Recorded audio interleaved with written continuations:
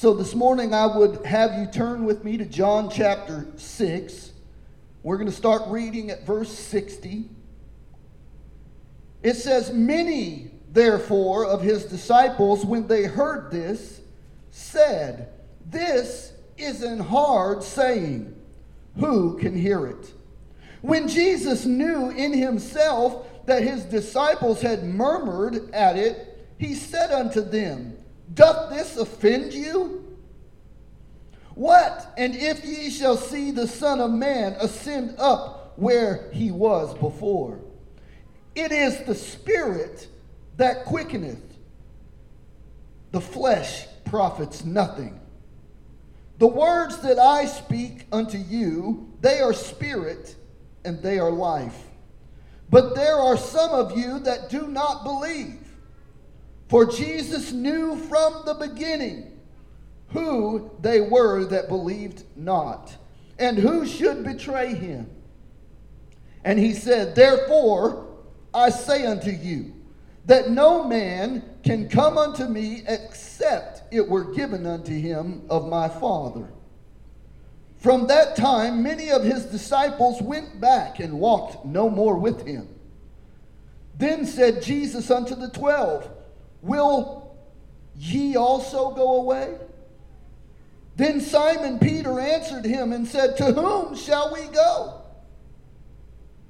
Thou hast the words of eternal life, and we believe and are sure thou art the Christ, the Son of the living God.'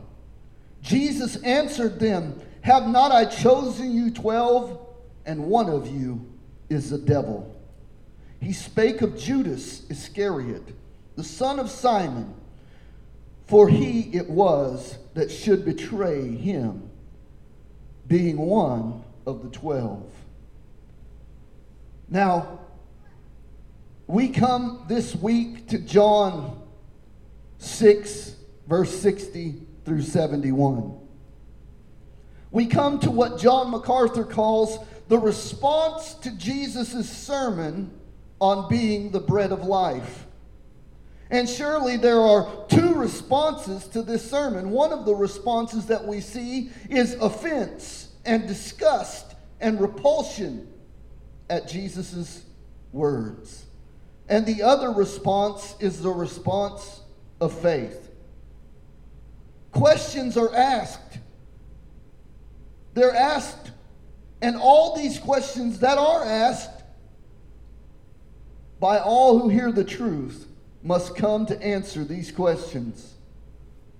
The response to which reveals the heart of men, whether they are believers or not, whether they have ears to hear or not, whether it has been given them of the Father or not. You see, we culminate this whole teaching of Jesus being the bread of life down to these last 11 verses, and they're probably the most important verses because they tell whether or not you believe or you don't believe. They prove whether you are of the sheepfold or you're not of the sheepfold. Amen? Even we see these words in John chapter 3, verse 16. "For God so loved the world that he gave his only begotten Son, that whosoever will." We went over this terminology all through this chapter 6, where we saw whosoever will, let him come, right? Revelation chapter 22, verse 17 says that. What this ending to this sermon reveals is those who are willing and those who are unwilling. Those who it has been given of the Father to believe, and those who it has not been. We don't have any basis to blame this on God. We only have that these people are culpable for not believing, just like you and I are. See, we have two truths that are being spoken of here: the sovereignty of God and the free exercise of man's free will, volitional choice. Amen? which are both true, which are both right, which are both taught in Scripture. But this chapter and the end of it reveals some truths here. That these men and women who saw the miracles of Christ, saw him walk on water, some saw him divide the loaves and fishes, some saw him raise a kid from the dead, but they still was a vast amount of people who did not believe. You see, we have this false idea that if we have all these great miracles and we have all these great moves, that it'll cause people to believe. But they were standing in the front of the Word of life. They were standing in front of God in the flesh. They saw the miracles. They saw the signs. They heard the words. Yet they did not believe. So often I hear, oh, we need to get out there. And we do. We do need to be out in the community. Amen? We do need to go and tell. We're told to, right? We're told to go tell. But we have this mistaken idea that if we go out there and tell, then just people will just start coming out of the woodworks. More often than not, we're going to find what Jesus found. Resistance. Unbelief. Wills that were hardened. Hearts that were hardened. Minds that were dead and could not receive the words of life. You see, we think that success is measured by numbers. We think that because X amount of people came, then we're doing it right. But the problem is, Jesus said, wide is the gate, broad is the road that leads to destruction, and many find that road. But straight is the gate, and narrow is the way that leads unto life. Why is that way narrow? Because there's only one door. You see, the broad way has all kinds of doors that you can get on to the broad way. You can get on that broad way by Muhammad. You can get on the broad way by Buddha. You can get on the broad way by any other deity, Christian Science. You can get on the broad way by Gnosticism. You can get on the broad way by science or knowledge or schooling. And you can get on that broad way. There's all kinds of doors on the Broadway. Broadway is always a popular street.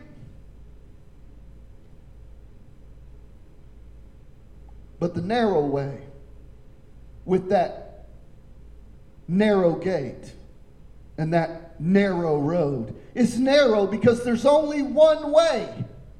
There's only one door. Jesus said, I am the door of the sheep, and if any man come in any other way, he is a thief and a robber. Amen? There's only one way, and it's through Christ. There's only one way, and it's through His flesh. Amen? The Bible in Hebrews says that we can come boldly before the throne of grace because He's opened the veil. He's torn the veil by His flesh, and we have been given a new and living way. Amen? To come boldly before the throne of grace because that way has been opened by His flesh. And we get to this sermon on the bread of life where Jesus said, unless you eat my flesh and drink my blood, you have no part of me. And that's where we start. That's exactly where we start. Jesus has just finished saying these things. And we start at verse 60 where it says, many of His disciples, when they heard this. I told you there was going to be questions asked in this sermon. There's going to be questions asked that we all had to ask ourselves before we got on the narrow road. Amen? The first thing they say is, this is a hard saying. Well, yeah, it is a hard saying. Because man ultimately wants to glorify himself. Amen? Man wants to take credit for what happens in his life. And it doesn't change when they come to Christ. The natural man still wants to do it, wants to work his way there. What makes this hard? Well, I wrote a list of verses down about what makes this hard.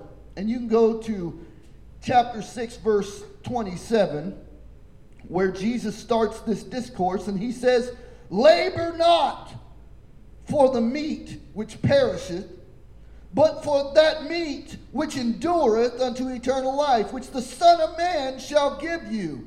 For him hath God the Father sealed." Verse 29. Verse 29. Jesus answered and said unto them, "This is the work of God, that ye believe on him whom he hath sent." Let's keep going. Verse 35. "I am the bread of life. He that cometh to me shall never hunger. He that believeth on me shall never thirst."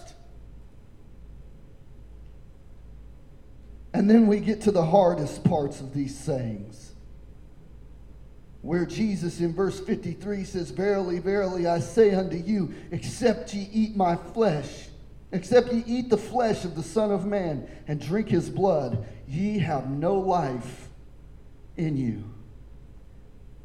See, this hard saying is hard because the Jews believed that the Mosaic law was how they were going to get to heaven. They believed, well, if I do this good enough, and I do that good enough, and I do this other thing good enough, that's going to get me to heaven. But Jesus is telling them unequivocally that this flesh and this blood, unless you drink it, unless you eat it, unless you believe in the atoning work of Christ, unless you believe that Jesus died on the cross for your sins, that he paid the price for your sins, that there's no way that you can get to God except through Christ. If you don't understand that Jesus' atoning sacrifice was for your sins, you will not get to heaven and you will not have life in you.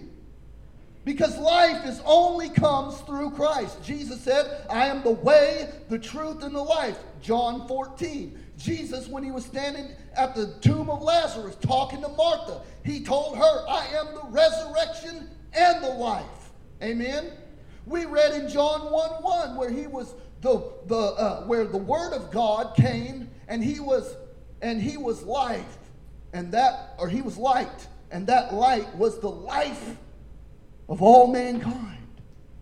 There is no eternal life outside of accepting the blood of Jesus Christ, accepting the sacrifice that Christ paid for you. You're not going to get to heaven by your own deeds. You're not going to get to heaven by your own goodness. The fact is, you're not good enough. You'll never be good enough outside of Christ.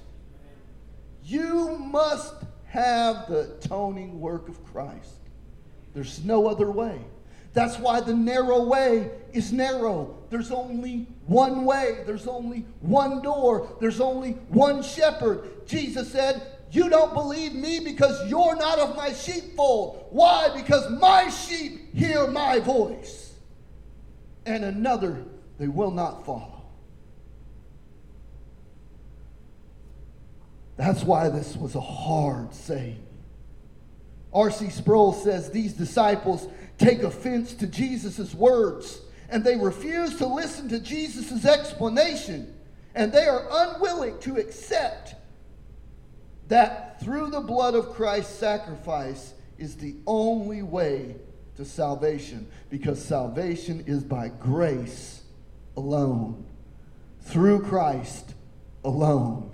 There is no other way, there is no other means by which men can be saved. Peter said this when he stood before the Sanhedrin in the book of Acts chapter 4. He said that there is no other name under heaven and earth whereby men must be saved. He didn't say there's no other name under heaven and earth where men might be saved. He said there's only one name by which men must be saved. That means that there's only one way to get saved, and it's only one name that saves you. It's not your name. It's not my name. It's not Sister Susie so-and-so's name. It ain't your old pastor's name. It ain't your old bishop's name. It ain't your old grandmama who loved Jesus' name. You are only saved and going to heaven by the name and the blood of Jesus Christ, the only door, the only way, the only shepherd that can send you and give you eternal life.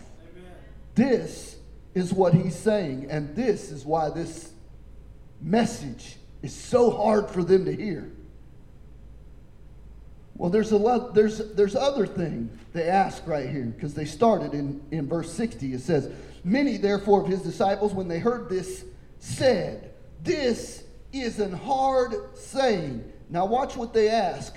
Who can hear this? Who can hear it? Oh, I'm glad you asked. See, this is the question. The Bible says, he who has ears, let him hear. Do you notice that the book of Revelation is not talking to those who can't hear? The book of Revelation only talks to those who can hear, to only those who are willing. You don't believe me? Turn it to Revelation chapter 22. I'm going to show you. He's not talking to any old everybody. He's talking to only those who hear, only those who believe, only those who are willing to come. Revelation chapter 22, verse 17. And the Spirit and the bride say, come. And let him that heareth say, come. And let him that is athirst come. And whosoever will, let him come. Let him take of the waters of life freely. Only those who are willing, only those who are thirsty, only those who can hear. That's who he's talking to. He didn't say, all of you people who can't hear me. All of you people who are not thirsty. All of you people who are unwilling to come. He didn't talk to any of them. He only spoke to those who were thirsty, those who hear, and those who are willing. The question then becomes of us, how did this happen? Well, if you were listening to the catechism question, it says that the Holy Spirit has to work on our heart and cause us to repent of our sins and cause us to look to Christ. We must do this freely, but it must be done by the Spirit of God. Who can hear this? Go with me to John 6. We're still in John 6. We're not even going to leave John 6 for at least 15 verses here. John 6, verse 35. This is Jesus speaking. And Jesus said unto them, I am the bread of life. He that cometh to me shall never hunger, and he that believeth on me shall never thirst. Now I want to stop right there. He that comes and he that believes. Notice that he is not talking to those who will not come and those who will not believe. He's only speaking to those who will come and who will believe. Let's keep reading. But I say unto you that ye also have seen me and believed not. All that the Father giveth me shall come to me, and him that cometh to me I will in no wise cast out. For I came down from heaven not to do my own will, but the will of him that sent me. And this is the Father's will which has sent me, that all which he hath given me I should lose nothing, but shall raise it up at the last day. And this is the will of God, or this is the will of him who sent me, that everyone who seeth the Son and believeth on him may have everlasting life, and I will raise him up at the last day. See, here's the problem. These men see. What did Jesus say to them? He said, you have seen me, yet you have not believed. You see, there's a twofold process here. Must see, and you must believe. How does this happen?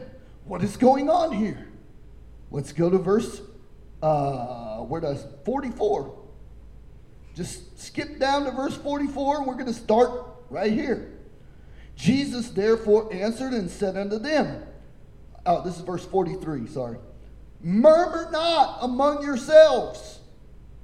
No man can come to me except the Father which has sent me draws him, and I will raise him up at the last day. Now notice the correlation between this verse and verse 39 and 40, where he's talking about the will of God being him, that God sent him so that anybody who hath seen the Son and believes in him, he should raise up at the last day. Right? So the seeing the Son and believing on him is what is going to make me be rose from the dead at the last day. Right? This is the raising of the dead at the last day. I'm going to look to the Son and believe. I see him and believe in him. Well, how does this happen? Jesus clarifies in verse 44 that no man can come to me except the Father which has sent me draws him, and I will raise him up at the last day. It is written in the prophets, and they shall be taught of God. Every man, therefore, that hath heard and hath learned of the Father comes to me. You see, this is the big problem. This is the part of the message that they hated. This is the part of the message that they didn't like, because they thought that they could earn their way to heaven without him. They thought that they could just make their way to heaven because they're Jews. Oh, I'm a Jew. I get to go to heaven because I'm a Jew. Well, I get to go to heaven because I keep the law. Wrong. Unless you look to the Son and believe, you're not going to heaven. And they say, oh, that can't be right. That can't be right. I got the law. I keep the law. The law doesn't save you. Grace saves you. By grace are you saved through faith. It's not works, lest any man should boast. Ephesians 2, 8, and 9. See, the message of the gospel is offensive because men naturally want to exalt themselves. They want to take credit for getting to heaven. And Jesus is taking away any credit that they could have. Paul does this in Ephesians 2, 9, where he says, this is not of works, lest any man should boast. Why? Because if man could take credit for getting to heaven, he would. He'd say, look what I did. Look how I got here. But we only get there by the grace of God. So here he's clearly jabbing them, and this is offensive to them. I want to go to John 10 real quick, because we also see in John 10 where Jesus, speaking to the Pharisees, is very crystal clear on who hears him and who doesn't hear him. And I'm going to start, I believe, at verse 25. Jesus answered them, I told you, and you believed not. The works that I do in my Father's name, they bear witness of me. But ye believe not, because ye are not of my sheep. As I said unto you, my sheep hear my voice, and I know them, and they follow me. And I give unto them eternal life, and they shall never perish, neither shall any man pluck them out of my hand. This verse, and we can read 29 as well. My Father which gave them to me is greater than all, and no man is able to pluck them out of my Father's hand. I and my Father are one.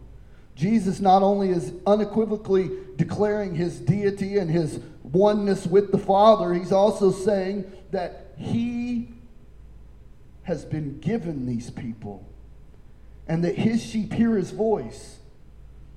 So when the Pharisees in John 6 ask, oh, well, who can hear this? This is a hard saying. John 6:60. This isn't hard saying. Who can hear it? Well, it's evident who can hear it. Those who will believe, those who see and believe, those who are willing to come, those who are willing to eat his flesh and drink his blood, right?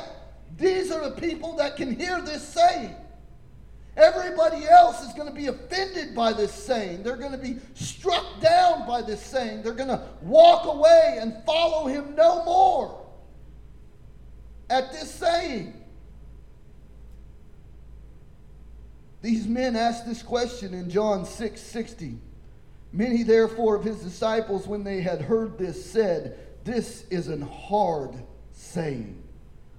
Who can hear it? Well, we know unequivocally that only those who hear, only those who come, only those who are willing, only those who are thirsty. Amen?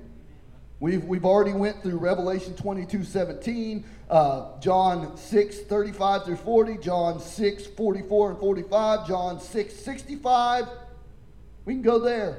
If you skip down to John 6:65, he tells them, and he said, therefore I said unto you, that no man come unto me, except it were given unto him of my Father.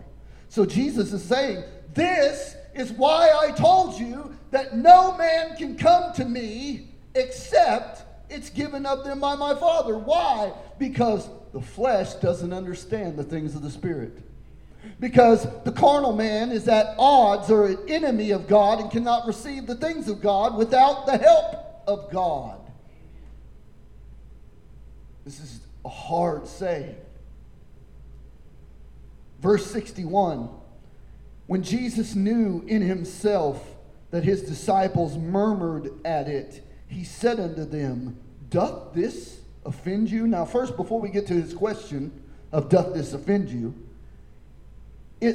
John specifically writes that Jesus knew in himself that they had murmured. This is speaking to Jesus' deity, Jesus' all-knowingness. Jesus knows the hearts of all men. Remember that?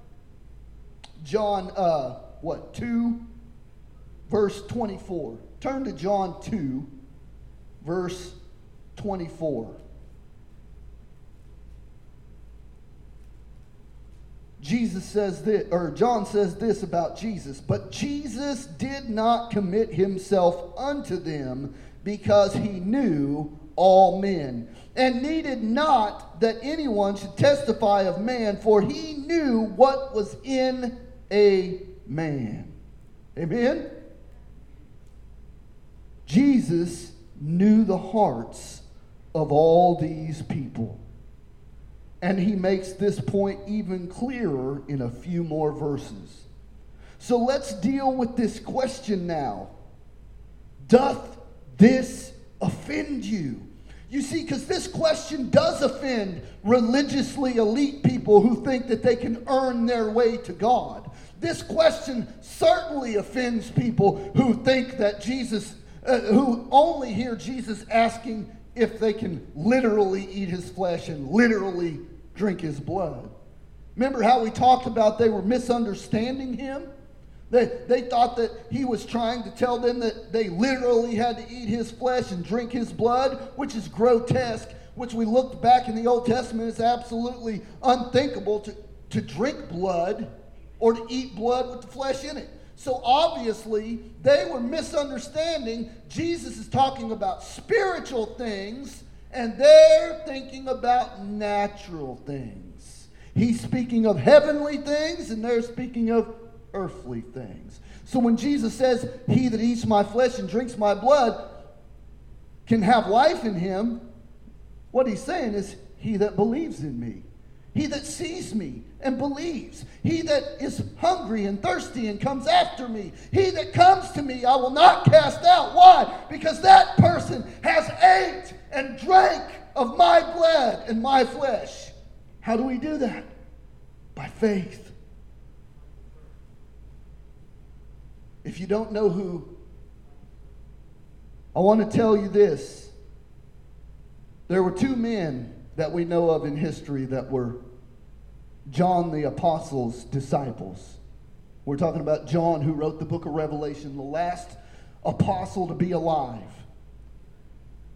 There was Polycarp, who we know for a fact was John's apostle, and Tertullian, who heard John preach. Tertullian says this. Tertullian lived 40 years after John the Apostle died. 40 years. We ought to devour him with our ears. He said we ought to devour him with our ears, to ruminate on him with our mind, and digest him by faith.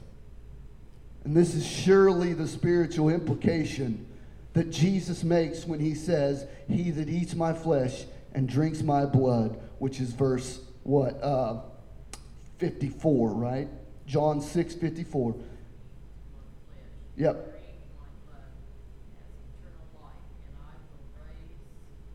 I will raise him up. So when he says, he that eats my flesh and drinks my blood, what he's saying is he who believes, he who receives, he who sees me and believes, he who comes, him who's thirsty, him who's willing, that person that eats my flesh and drinks my blood. But this only happens because God moves upon the hearts of men. Verse 63. What if ye shall see the Son of Man ascend up where he was before? Now this verse is also dealing with his ascension and glory, but it is also dealing with John 3, where he says, just as Moses lifted up the staff or the serpent, so must the Son of Man be lifted up. Amen. So this is the whole work of salvation, our atonement, right? The ministry of Christ, to his crucifixion, to his resurrection, to his ascension. He's saying, what if you see me go up to where I was before?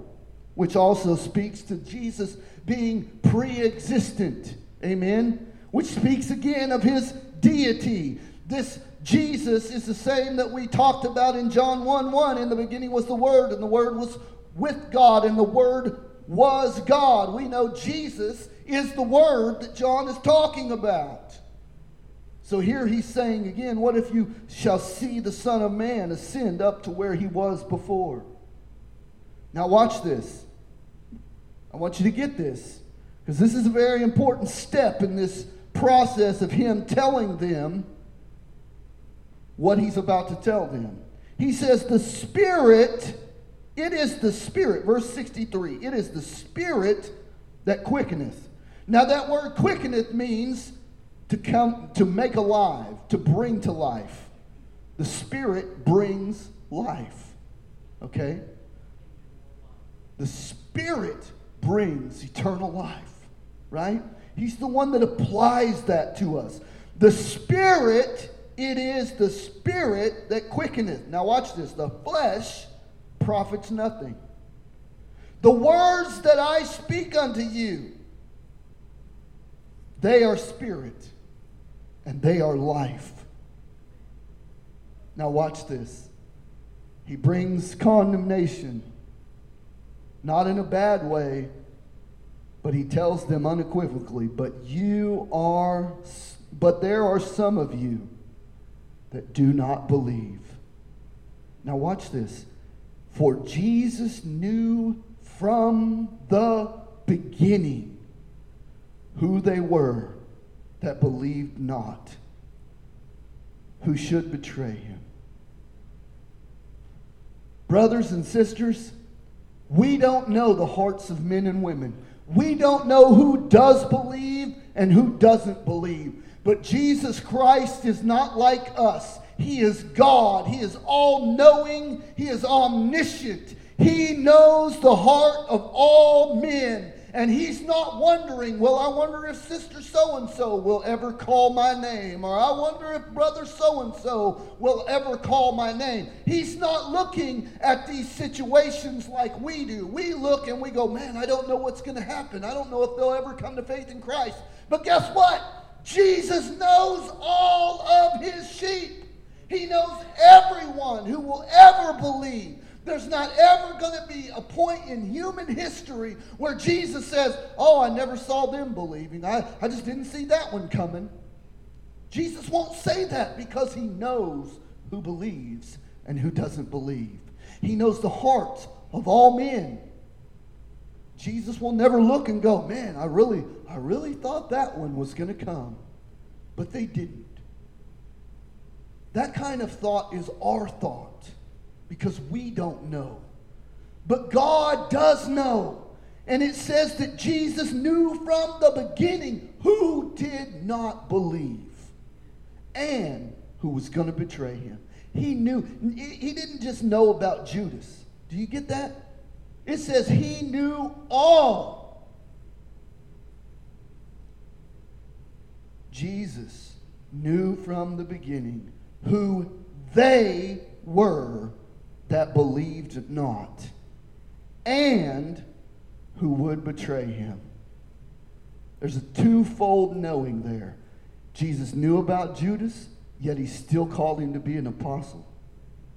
Jesus knew that these men didn't believe, yet he still preached this sermon. I'm the bread of life, and if any man come unto me and eat my flesh and drink my blood, if he will come and believe on me, he'll have everlasting life. He still preached it. And in this way, the gospel was preached to all of them, yet only those who were willing, only those who would come, only those who the Spirit ministered that to, were actually saved, actually believed. Because here in just a few verses it says that those who didn't believe stopped following him, betrayed him, left him, abandoned him. Amen? So when you hear somebody preaching about the perseverance of the saints, what they're saying is only those who endure to the end, the same shall be saved. See, the fruit of genuine eternal life is the people that are still there at the end of the race. The race of eternal life isn't just all the people that say, all right, I'm going to run the race. The proof that they're actually born again is that they finish the race. Starting the race doesn't mean anything if it's not a genuine born again God-breathed experience. And that when we get to the end of our race, if we're still in the race, then it's proven that we have persevered to the end. But if the race is over and our eyes close in death and we have abandoned him and run off and been offended by his teaching, that's why he asked them, doth this offend you? Because this message will convict the believer. It will convict those who are willing. It will make them go, oh my God, my sin is so great. Please save me. But to those who don't receive the message of the cross, they look at it and they say, oh, this is a hard saying. I'm a good person. I do good deeds. I'm all right. I'm a pretty good old boy. But guess what? Being a pretty good old boy don't get you to heaven. Believing in Jesus Christ gets you to heaven. Being a good old boy doesn't get you to heaven.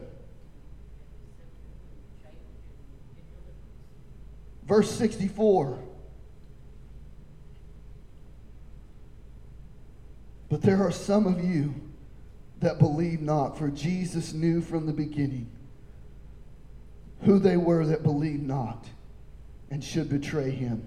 Now watch this. Jesus has just told them in verse 62. What if you see the Son of Man ascend up to where he was before?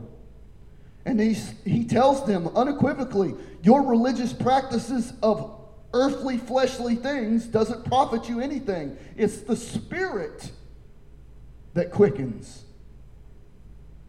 It's the Spirit that brings life. And my words, the words I speak to you, they are spirit and they are life. But some of you don't believe. And then we get another therefore in verse 65. And he said, therefore. Anytime we see a therefore, we have to go back and look what it's there for, right? So in verse 65, he says, therefore. Or in other words, in modern English, that's why I told you this. He said, that's why I told you. That's why I said unto you. Therefore said I unto you, that no man can come to me except it were given unto him of my Father. Do you see that born again experience is not just based on earthly men making confessions?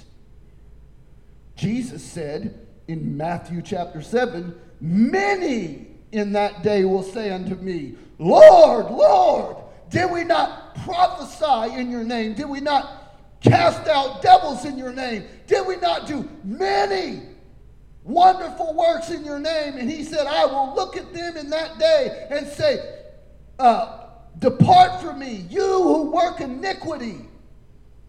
I never knew you. You see, men confess Christ for all kinds of reasons. And we saw that at the beginning of this message, these men were coming because they had been on the other side of the Sea of Galilee where he divided the loaves and the fishes, and they ate their fill. And Jesus tells them as much.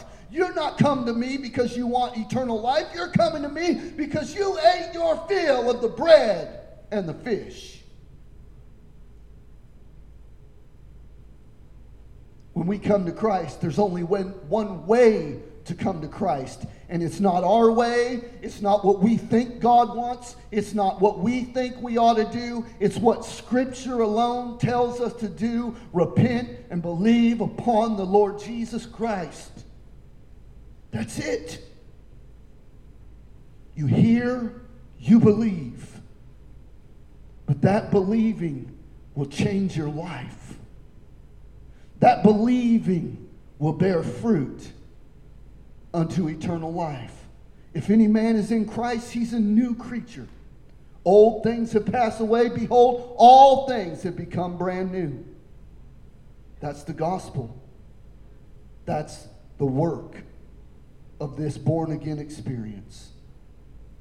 Verse 66. From that time, many of his disciples went back and walked with him no more.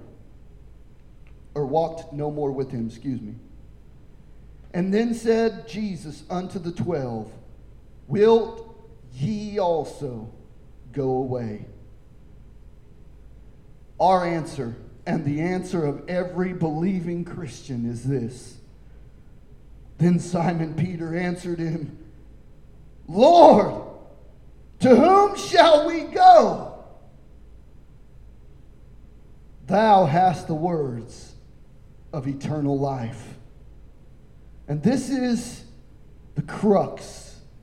This is those who believe. These are the people who believe, that look to Jesus and say, I have no other recourse. I have no other hope. I have no other way to be saved. There's no one else I can turn to because there's only one way. Right? There's only one shepherd. There's only one door. Can I get an amen? Amen? Since there's only one shepherd and only one door and only one way, we must assume, like Peter says, whom shall I go to? There's none in heaven besides thee. There's no other door. There's no other name. Can we get an amen on that? That's why Peter says this. He said, to whom shall we go? No one else has the words of eternal life. Only Christ. Only Christ. On Christ, the solid rock I stand. All other ground is sinking sand. Jesus is the only way. And Peter here declaring that he is the only one that has eternal life. Notice what else he says, and this is a mirror of verse 67 is a mirror of Matthew 16:16, Mark 8:29, Luke 9:20, verse 69 of chapter 6. And we believe and are sure that thou art the Christ, the Son of the living God. You see, in Matthew 16:16, Jesus has sent the disciples out to minister, right? And they came back rejoicing because devils were subject to them, demons were subject to them. And he said, don't rejoice because demons are subject to you. Rejoice because your names are written in the Lamb's book of life. He said, who do men say that I am? Well, some say you're John the Baptist. Some say you're Elias. And some say you're one of the other prophets. And then he asked the question, but who do you say I am? And Peter says, thou art the Christ, the Son of the living God. And then Jesus says something remarkable in Matthew chapter 16, verse 17. Turn with me there so I can show you. You see, because somehow we think that Peter just naturally comes to this conclusion on his own. We think that Peter somehow he was smarter than everybody else. He just knew more about the Bible than everybody else. And we know that's not true because he was an unlearned man, right? So we got to get past this idea that Peter just comes to this conclusion on his own. Because he doesn't. Peter does not come to this conclusion on his own. We're going to be in 16, and I'm going to read verse 16 again. And Simon Peter answered and said, thou art the Christ, the Son of the living God. And Jesus answered and said unto him, blessed art thou, Simon Bar-Jonah, for flesh and blood hath not revealed it unto thee, but my Father which is in heaven. If this is not an echo of John 6:44 and John 6:65, I don't know what is. He said, flesh and blood did not reveal this truth to you, Peter, but my Father which is in heaven revealed this to you. That's Matthew 16:17. And it's very, very, very compelling when you read Matthew 16:17. Flesh and blood has not revealed this to you, but my Father which is in heaven. And then you read John 6:44. No man can come to me except the Father which has sent me draw him, and I will raise him up at the last day.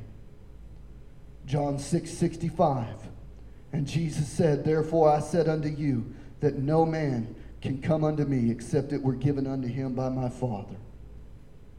Peter said, when Jesus was asking, who do you say that I am? And Peter says, thou art the Christ, Son of the living God. And Jesus looked at him and said, flesh and blood did not reveal this to you, but my Father in heaven.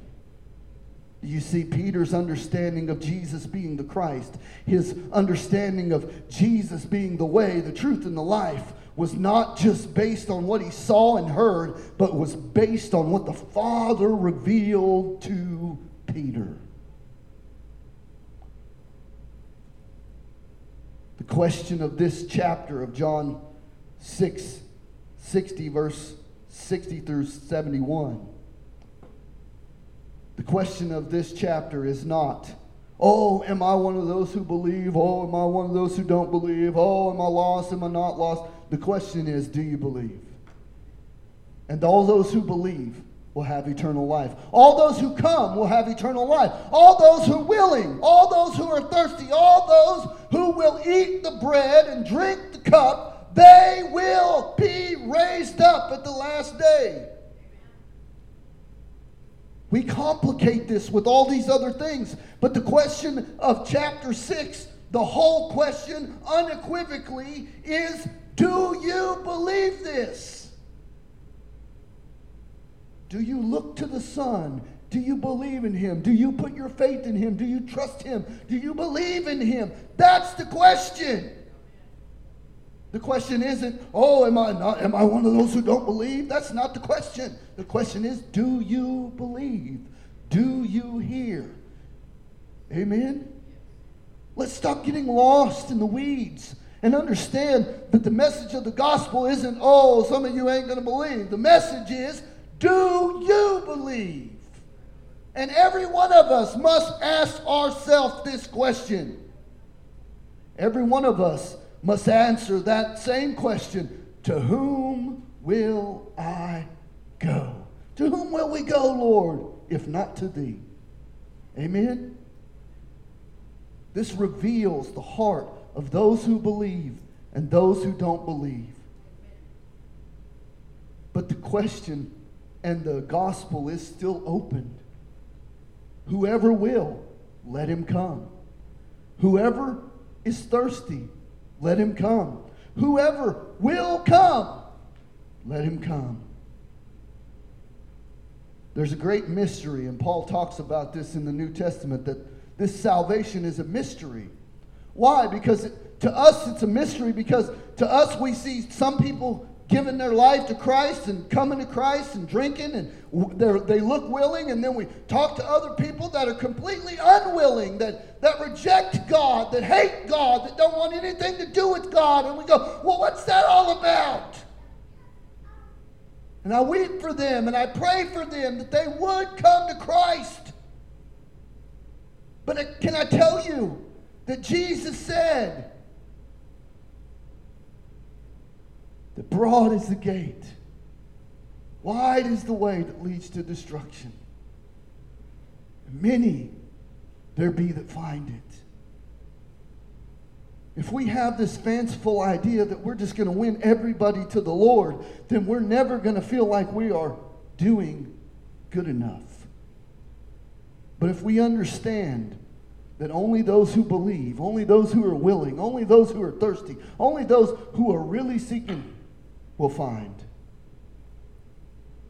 And we're going to preach the gospel to everybody and pray that God would lead some of them people to eternal life. Amen. Pray for those who don't believe. Pray earnestly for lost people that they would believe. Because here's the real thing. You don't know their heart. I don't know their heart. God does. God can change their heart. How do I know that? Ezekiel 36:36. And I will take out of them the heart of stone, and I will put in them a heart of flesh, and I will cause them to walk in my ways, to obey my statutes. God can do that for anybody. Jesus didn't even leave these people out. He preached the gospel to them, even knowing they didn't believe. Amen? We need to preach the gospel. We need to preach it like Jesus preached it. We don't need to hold back. We need to do it in love. Jesus loved them enough to tell them, and then loved them enough to keep telling them, and then loved them enough to keep telling them again and again. Even from the cross. Even from the cross. While he was being crucified for your sins, for my sins, our Savior looked from the cross and said, Father, forgive them. They don't know what they're doing. You see, lost people don't understand they're lost. Dead, lost people don't understand that they're enemies of God. They don't see it. They think they're fine. They don't think there's any problem with them. So we must pray that God would get a hold of their heart so that they could see their self and their great need for Christ. Amen. Let's pray. Father God, we thank you for your word. Lord, we thank you for your power.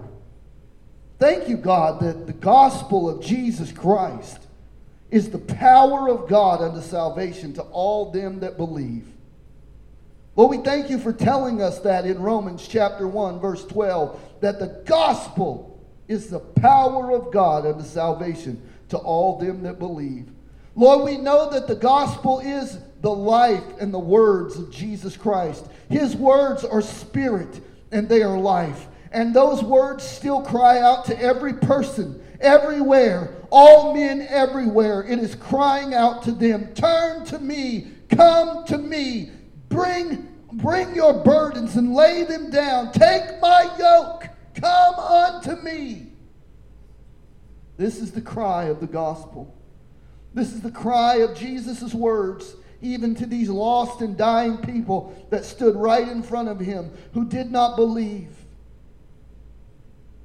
His words were still, let him who is thirsty come. Let him who hears come. Let him who's willing come.